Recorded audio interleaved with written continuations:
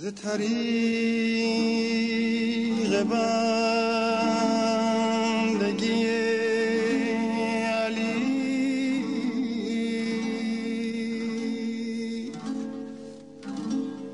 ز طریق بندگی علی نگر بشر به خدا رسد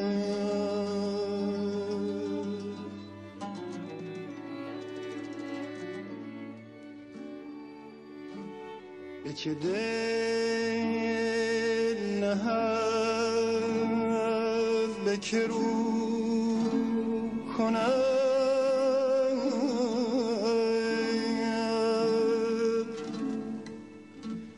به چه سو رود به کجا رسد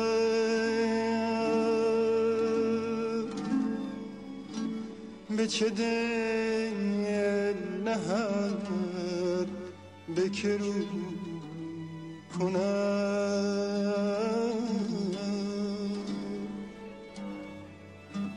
به چه سو رود به کجا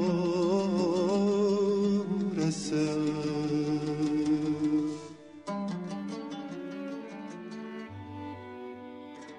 اینک فصل 6 پادکستهان، خاک پی حیدر.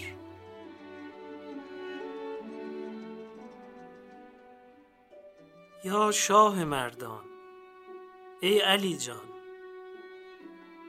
به پیشگاه شما آمده ایم در ماه رجب به آستان بوسی. چون تو بابی آن مدینه علم را، چون شعاعی آفتاب حلم را، باز باش ای باب بر جویای باب، تا رسد از تو قشور اندر لباب.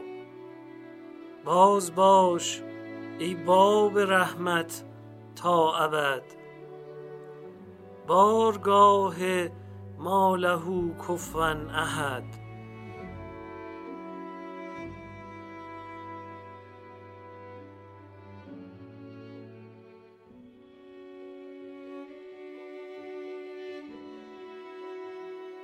یاد دارم اول بار که از بحر نجف سوی بارگاهتان آمدم، فکرهای مختلف و خواطر چون قطارها که در مسیر شتابناک از کنار هم می‌گذرند جانم را آشوبناک می‌کرد. یک بار دیدم دیوار بلند آجری مشهون از علیهای سبز کوفی پیش نظرم هست.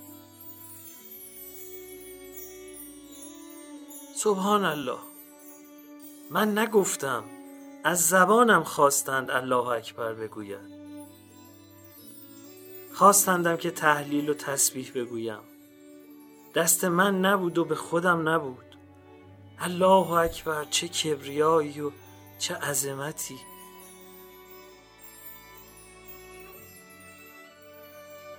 گمانم بود به خانه پدری می آیم، اما می بینم انگار به بارگاه قدس ذوالجلال نادانسته پای گذاشتم.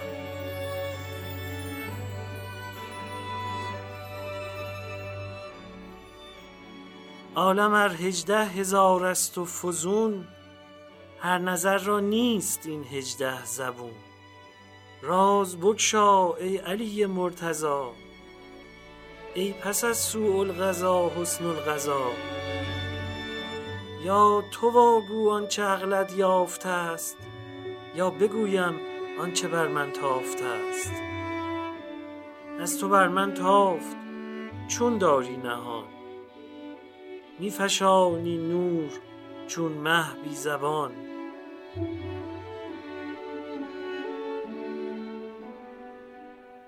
ماه رجب ماه شماست ای باب علم، ای حافظ و عالم اسرار آیات و صاحب معجزات. چگونه تو را توصیف کنیم ای پهلوان عالم جان. یا یعصوب الدین، یا امین الله.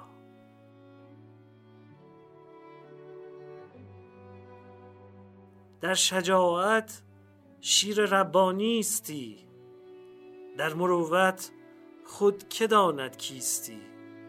در مروت ابر موسیی به تیه، کامد از وی خوان و نان بی شبیه.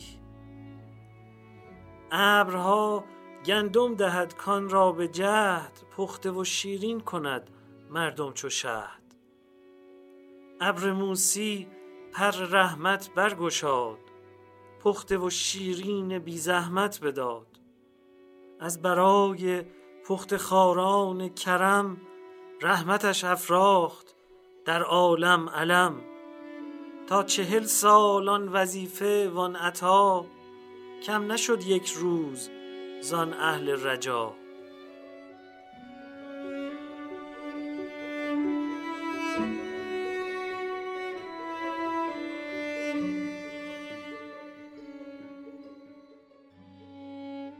کسانی زمانی دیگران را بر شما ترجیح دادند و کلمات رسول را تأویل دیگر کردند و شد آنچه نباید میشد.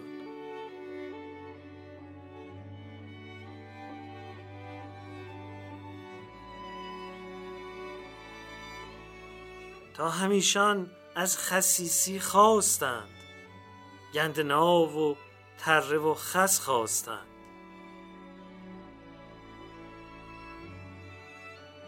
ما اگر خدا یارمان باشد، اما می‌خواهیم از امت احمد باشیم، به دعای شما یا پدر جان.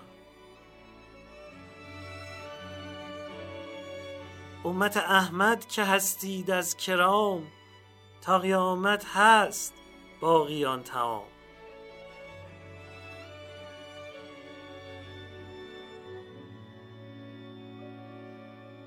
ای دوستان و ای یاران، چه نیکو فرمودان دوستار علی در دفتر نخست مثنوی. هیچ بی تأویل این را در پذیر، تا در آید در گلو چون شهد و شیر. زان که تأویل است واداد عطا، چون که بیند آن حقیقت را خطا. آن خطا دیدن ز ضعف عقل اوست، عقل کل مغز است و عقل جزو پوست. خیش را تأویل کن نه اخبار را، مغز را بدگوی نه گلزار را. ای علی که جمله عقل و دیده ای، شمه ای واگو از آنچه دیده ای. تیغ حلمت جان ما را چاک کرد، آب علمت خاک ما را پاک کرد.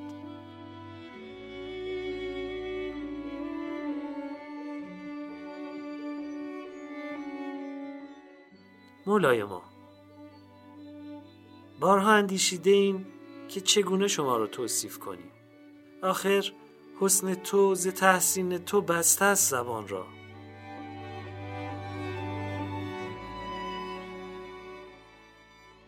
تو قله خیالی و تسخیر تو محال، وقت منی که خوابی و تعبیر تو محال.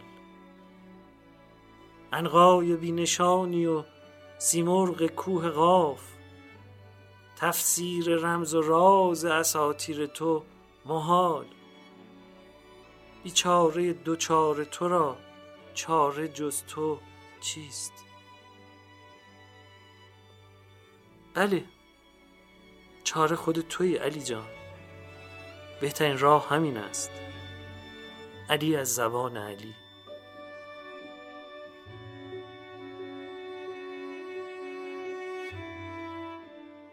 این فصل هر روز از زبان خودتان برای یاران و همراهان شما را نقل گفته ایم. 2 و 3 رجب از فرزندتان امام هادی گفته ایم.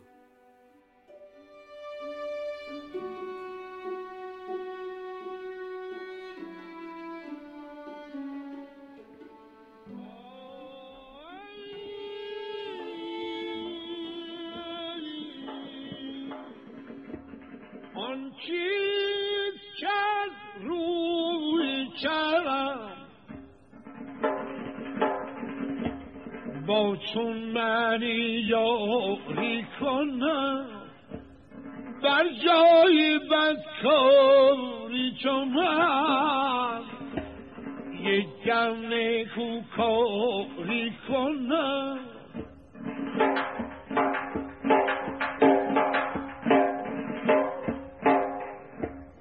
اول به بانگیم چنگونه آورد به من پیغام منجهد یک پیمانه با من. هنگامی که آیه و انذر عشیرتک الاقربین خویشان نزدیکت را انذار کن نازل شد، رسول خدا به من فرمودند یا علی، خداوند به من فرمان داده است نزدیکان خویش را به اسلام دعوت کنم. مأموریت دشواری است و میدانم که اگر آنان را دعوت کنم رفتاری ناپسند خواهند کرد. تا کنون سکوت اختیار کردم شاید راه حلی بیابم، اما جبریل نزد من آمد و گفت یا محمد، اگر مأموریت الهی را انجام ندهی خداوند از تو بازخواست می کند. اکنون برخیز و با گوشت گوسفند برای ما غذای تهیه کن و ظرفی شیر نیز برای نوشیدن بعد از غذا فراهم آور و فرزندان عبدالمطلب را دعوت کن تا پیام الهی را به آنها ابلاغ کنم. تفسیر فرات کوفی ابراهیم کوفی. من غذایی برای پذیرایی فراهم آوردم و میهمانانی را که حدود 40 نفر بودند دعوت کردم. در میان آنان عموهای رسول خدا یعنی ابوطالب، حمزه، عباس و ابولهب بودند. هنگامی که همه میهمانان گرد آمدند رسول خدا فرمودند غذا را بیاوریم. پیامبر شخصاً با دست خود گوشت‌ها را قطعه کردند و در ظرف‌ها گذاشتند و از میهمانان خواستند تا از آنها تناول کنند. همه افراد از آن غذا خوردند و به گونه اعجازآمیز سیر شدند، به حدی که کسی به غذا احتیاج نداشت. سوگند به خدای که جانم در دست اوست، آن غذایی که من آماده کرده بودم به طور معمول فقط می توانست 1 نفر از آنها را سیر کند، اما با عنایت رسول خدا همه آنان را سیر کرد. شرح نهج البلاغه ابن ابوالحدید. رسول خدا پس از صرف غذا دستور دادند که با شیر از میهمانان پذیرایی کنم. ظرف شیر را آوردم و همه میهمانان از آن نوشیدند و سیراب شدند. به خدا سوگند همه آن شیر به اندازه 1 نفر از آنان بود، ولی همان مقدار شیر با عنایت رسول خدا آن جمعیت را سیراب کرد. مسند احمد ابن حنبل بغدادی. پس از پذیرایی همین که رسول خدا خواستند سخن بگویند، ابولهب بر وی پیشی گرفت و گفت میزبان شما عجب سحری به کار برد و شما را فریفته کرد. با سخن ابولهب مجلس به هم خورد و جمعیت متفرق شدند و رسول خدا نتوانستند سخن بگویند و هدف خود را دنبال کنند. فردای آن روز رسول خدا به من فرمودند یا علی، در میهمانی روز گذشته آن مرد پیش افتاد و سخنانی را که شنیدی بر زبان آورد و قبل از آن که من بتوانم سخنی بگویم جمعیت متفرق شدند. حال بار دیگر غذایی همانند روز قبل فراهم ساز و آنها را دعوت کن تا مأموریت خیش را به انجام رسانم. من دستور را اجرا کردم و آنها را دوباره فرا خواندم. پیامبر مانند روز قبل غذا را تقسیم کردند و میهمانان خوردند و سیر شدند. سپس فرمودند با شیر از میهمانان پذیرایی کن. من نیز از همه آنها پذیرایی کردم و این نوبت رسول خدا ابتکار سخن را در دست گرفتند و به آنها فرمودند ای فرزندان عبدالمطلب، به خدا سوگند تا کنون در میان عرب فردی چون من نیامده است که تا این اندازه خیرخواه مردم خیش باشد. من بهترین و سعادت بخش ترین پیام ها را برای شما آوردم که خوشبختی دنیا و آخرت شما را تضمین می کند. خدایم فرمان داده است که شما را به سوی حق دعوت کنم. کدام یک از شما آمادگی دارد تا در این امر یار و مددکار من باشد و من او را به برادری و وصایت و جانشینی خیش برگزینم. تاریخ طبری محمد ابن جریر طبری. هیچ یک از آنان روی خوش نشان ندادند و همگی از دادن پاسخ مثبت خودداری کردند. من در میان آن جمع از همه کم سن‌تر بودم.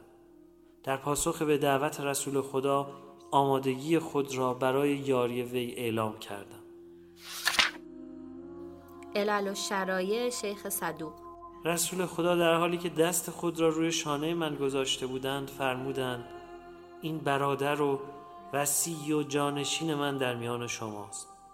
سخنانش را گوش دهید و از فرمانش اطاعت کنید. میهمانان مسخره کنان برخاستند و به ابوطالب گفتند: تو را فرمان می‌دهد که از پسرت علی اطاعت کنی و به سخنانش گوش دهی. ارشاد شیخ مفید.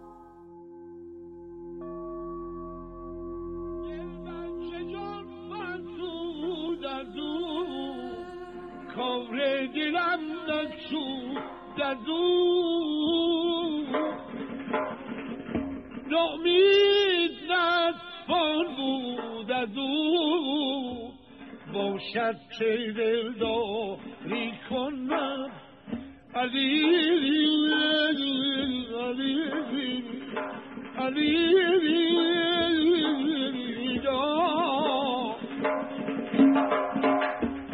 گفتم گرین نکشودم زن چاره تا من بودم،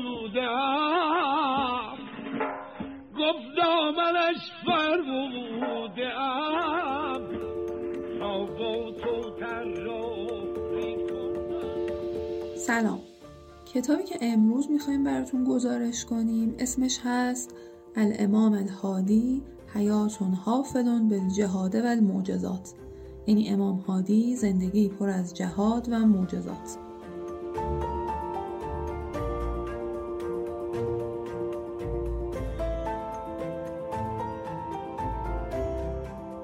این کتاب رو آقای علی کورانی نوشتن.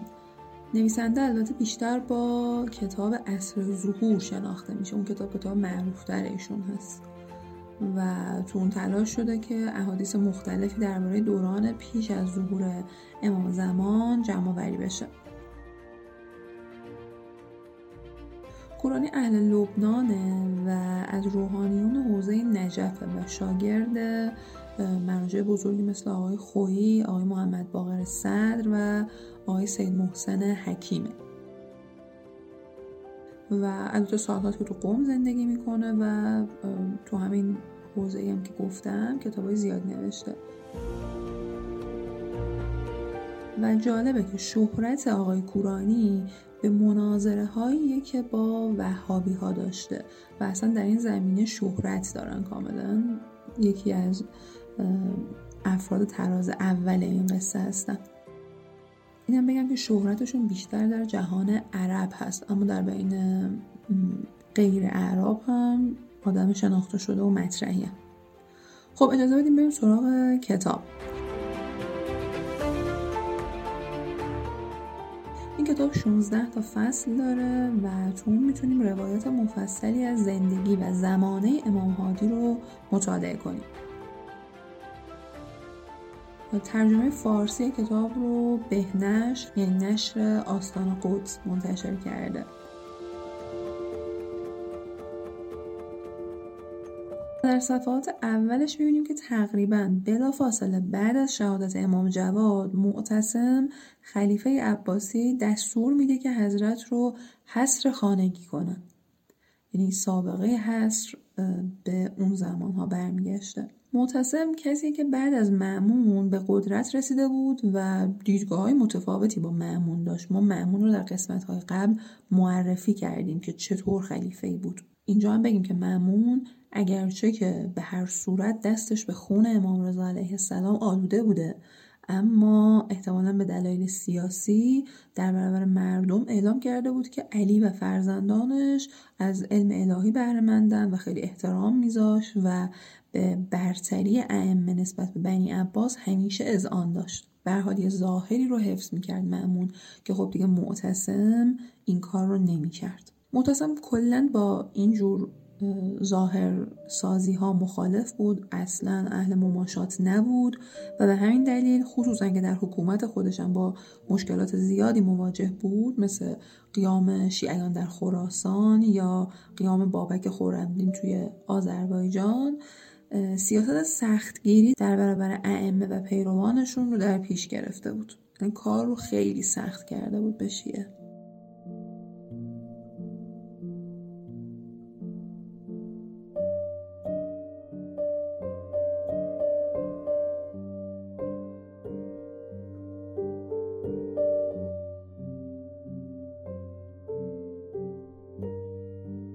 بعد از به شهادت رسوندن امام جواد، معتصم دستور داد که امام هادی رو تو خونه نگه دارن و با توجه به سن کم حضرت معلمی به نام الجنیدی برای ایشون انتخاب کرد و اونطور که نویسنده اشاره کرده این معلم آقای واسق الجنیدی تحت تأثیر شخصیت حضرت قرار میگیرن. فقط اینکه توجه داشته باشین که هنگام مرگ معتصم امام هادی فقط 16 سال داشتن موقع مرگ معتصم. مثلا یه روزی تو مجلس دربار سوالی برای فقها مطرح میشه و اونا نمیتونن بهش جواب بدن. واسق به همه میگه که امام هادیه که میتونه به این سوال پاسخ بده. البته اونجا طبیعتا نمیگن امام دیگه، اصلا این لفظ رو نداشتیم ما در تاریخ. میگه که هادیه که میتونه به این سوال پاسخ بده و دستور میده که ایشون رو در مجلس حاضر کنن. اما این دوران خب خیلی طول نمیکشه و واسق خیلی زود از دنیا میره و متوکل روی کار میاد. متوکل از معتصم هم بدتر بوده که چه عرض کنم، یکی از سختگیرترین و خونریزترین خلفای عباسی که فشار رو خیلی بر شیعیان و طبیعتاً امام و رهبر شیعیان زیاد کرده بوده. متوکل برای اینکه یادمون بیاد کی بود، همون کسیه که دستور تخریب مزار سید الشهدا رو هم داده بوده. متوکل حضرت رو به سامرا میاره. سامرا موقع چند سالی بوده که پایتخت جدید عباسیان شده بوده و در پایان هم حضرت همونجا به شهادت میرسن. در همین صفحات میتونیم شرح مفصلی از حکمرانی پرفساد متوکل رو بخونیم، از فساد شخصی متوکل تا استبدادی که داشته و به راه انداخته بوده و البته سرکوب شدید مخالفان. دوران متوکل خصوصاً برای شیعیان دوران بسیار سختی بوده. مثلا شیعیان تا حدی در فقر و تنگ دستی نگه داشته می شدن که به نقل نویسنده تعدادی از زنان شیعه در مدینه که حتی برای نماز هم لباس کافی نداشتن و یکی با تنها لباسی که وجود داشته نماز می خونده و به بعدی می داده. خیلی وضعیت عجیبیه. این توصیف عجیبیه و در ذهن میمونه.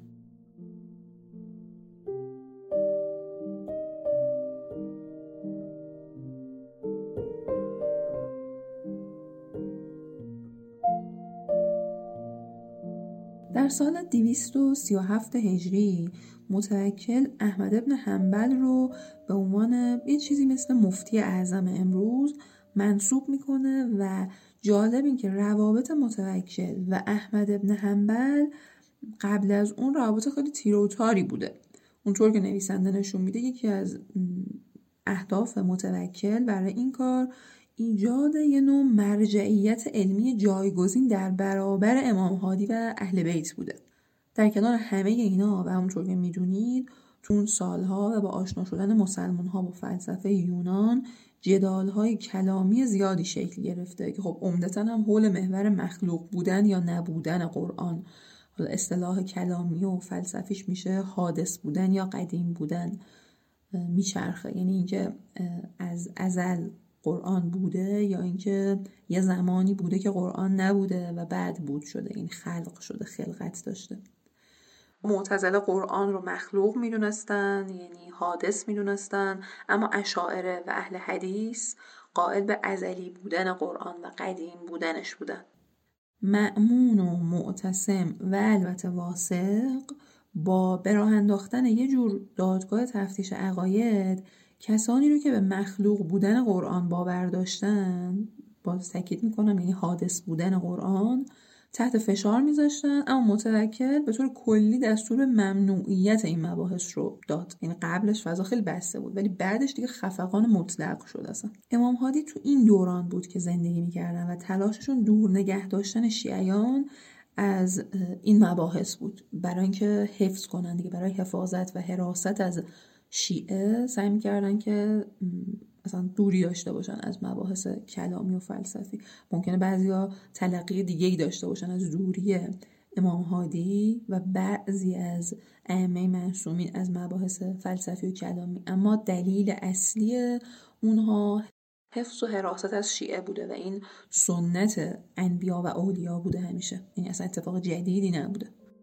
مثلا نامه‌ای که امام هادی به تعدادی از شیعیان بغداد نوشتن توش اومده که خالقی جز خدا نیست و غیر از او هر آنچه هست مخلوق است و قرآن کلام خداست و آن را ذیل این مفاهیم نیاور که مبادا جزء گمراهان باشی.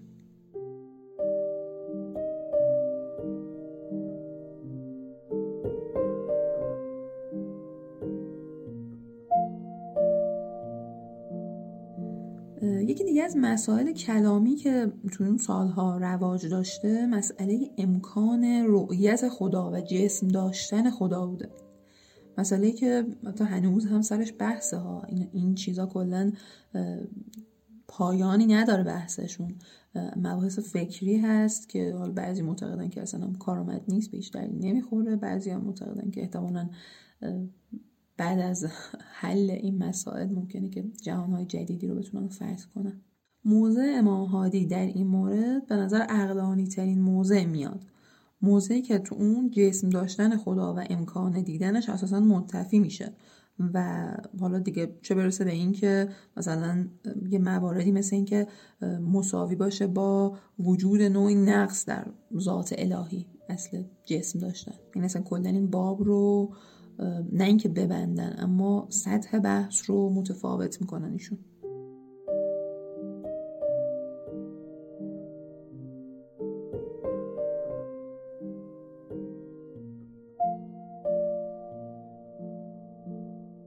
خب من گزارشم رو با نقل پرسش و پاسخ علمی که بین متوکل و حضرت رخ داده دیگه به پایان میبرم. سوالی که میتونه مسئله امروز ما هم باشه این بوده مسئله: چرا معجزه موسی عصا و شکافتن دریا بود و معجزه عیسی شفای کورها و زنده کردن مردگان بود و معجزه محمد قرآن و شمشیر؟ این سوال اصلی بوده. در پاسخ حضرت میشه واقعا عقلانیت و خرد ایشون رو ردیابی کرد.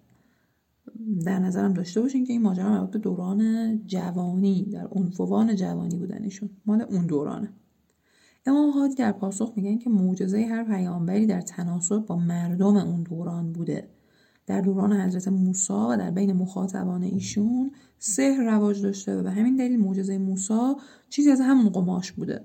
در دوره حضرت عیسی هم همینطور و به همین دلیلی که معجزه رسول الله قرآن و شمشیره، چون که در دوران بعثت ایشون بین مردم جنگاوری و ادبیات رواج خیلی زیادی داشته و در آخر هم میشه دید که حضرت عقل رو ملاک قرار میدن و در پاسخ به سوالی که حجت امروز ما چیه میگن که عقل. خیلی واقعا این جواب رو باید خیلی وقتا و خیلی یادات که رجوع کن به عقلت.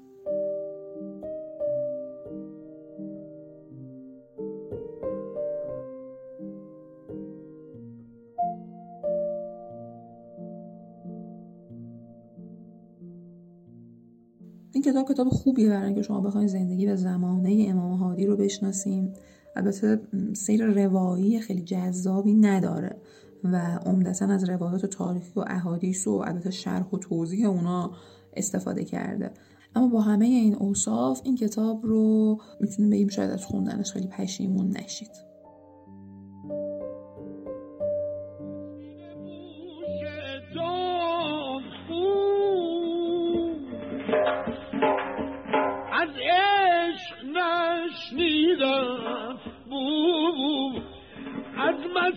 اسمش رمزی بگو تا ترک هوشیاری کنم.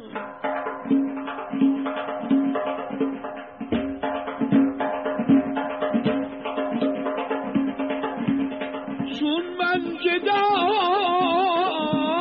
این نشان مشکل بود یاری جنان.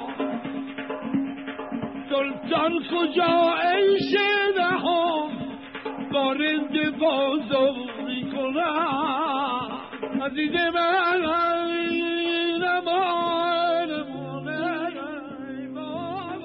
سلام سلام سلام به تک تک شما بچه های نازنینم. حالتون خوبه؟ خوش میگذره؟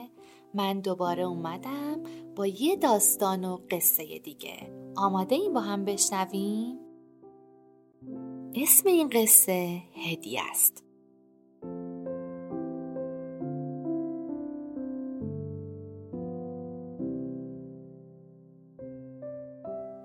تو این ظرف حلواست. چه بویی داره، چه رنگ و رویی داره. وای، حلوا حلوا، خوشمزه تر از این حلوا مگه پیدا میشه؟ بفرمایید این مال شماست ای علی. هدیه از یه مرد خیلی ثروتمنده.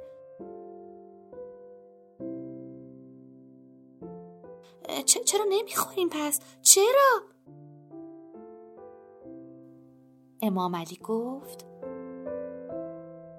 شاید در همسایگی من کسی باشه که شب گرسنه خوابیده.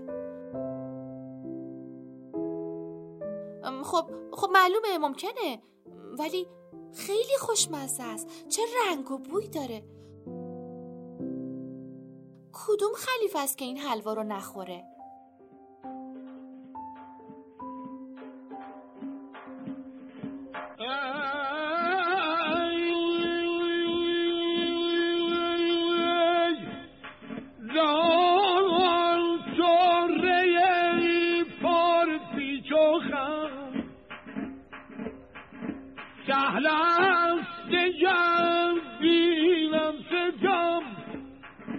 از بند و زنجیرش که غم، آی اون کس که یاری کنم از این دام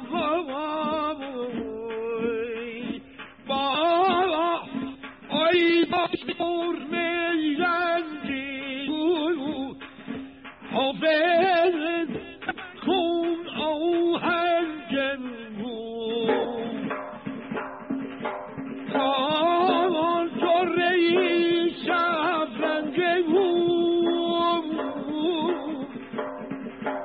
بسیار من کابری کنم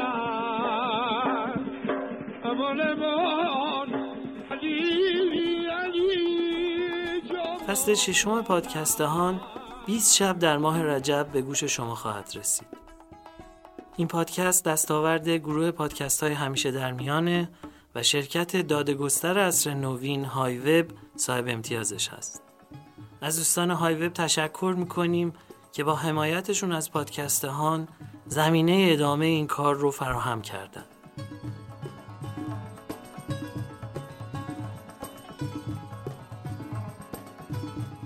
ساز و آواز دشتی از جان و دل برخواسته‌ای که ابتدای برنامه در نعت مولا شنیدید از مرحوم استاد عبدالوهاب شهیدی بود.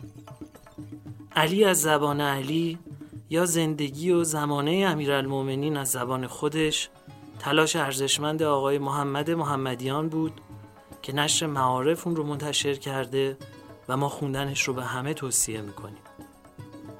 ساز و آواز حیرت آوری که به عنوان کاشی میون بخش برنامه ها میشنوید، گویی این که رستم اشعار خواجه در استودیو میخونه، از مرحوم مرشد مرادیه.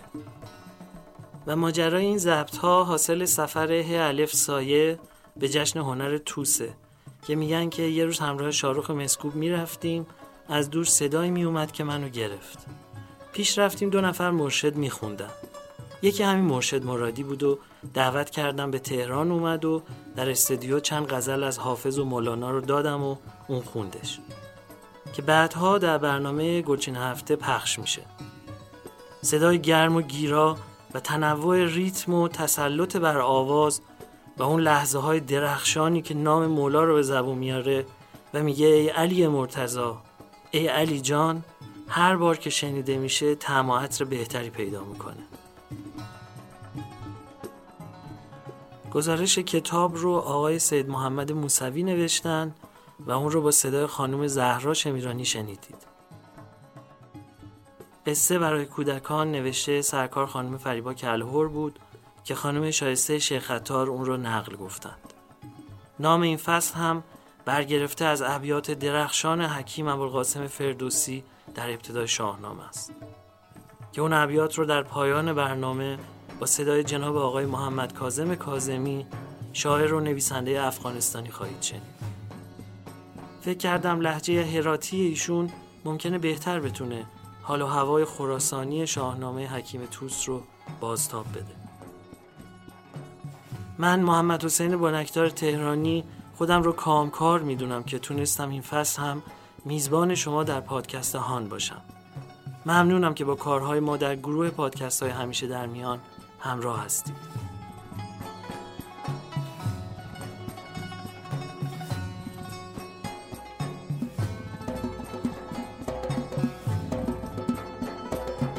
نگه کن سرانجام خود را ببین، نگه کن سرانجام خود را ببین که کاری نیابی بروبر گزین. برنج اندر آری تنت را رواست که خود رنج بردن به دانش سزاست. تو را دانش دین رهاند درست، در رستگاری بباید جست. دلت گر نخواهی که باشد نژند، همان تا نگردی تن مستمند.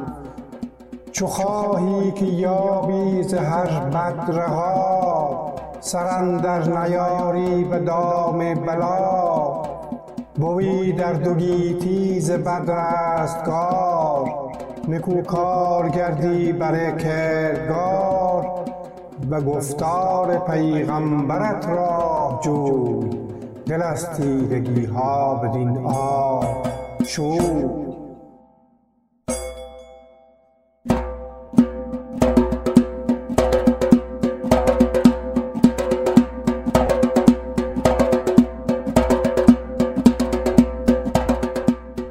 چه گفتان خداوند تنزیل و وحی، خداوند امر و خداوند نهی. که من شارستانم علیم در است، درست این سخن گفت پیغمبر است.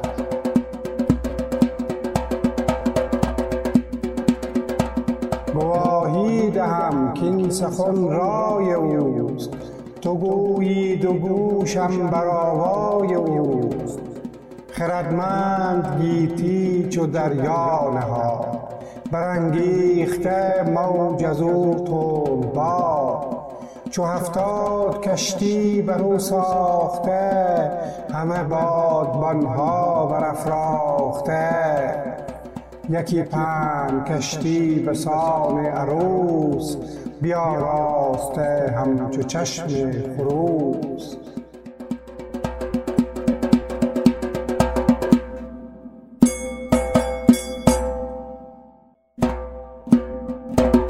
محمد بدوی اندرون با علی، همان اهل بیت نبی و وصی.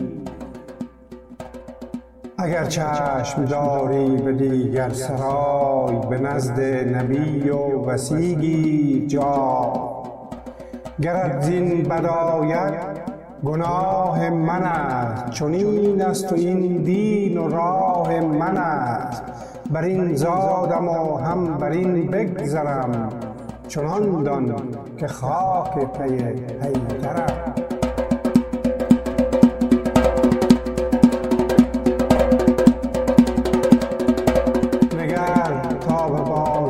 نداری جهان، نبرگردی از نیک پی همراهان. همه نیکیت باید آغاز کرد، چو با نیک نامان بوی هم نورد. از این در سخن چند رانم همی،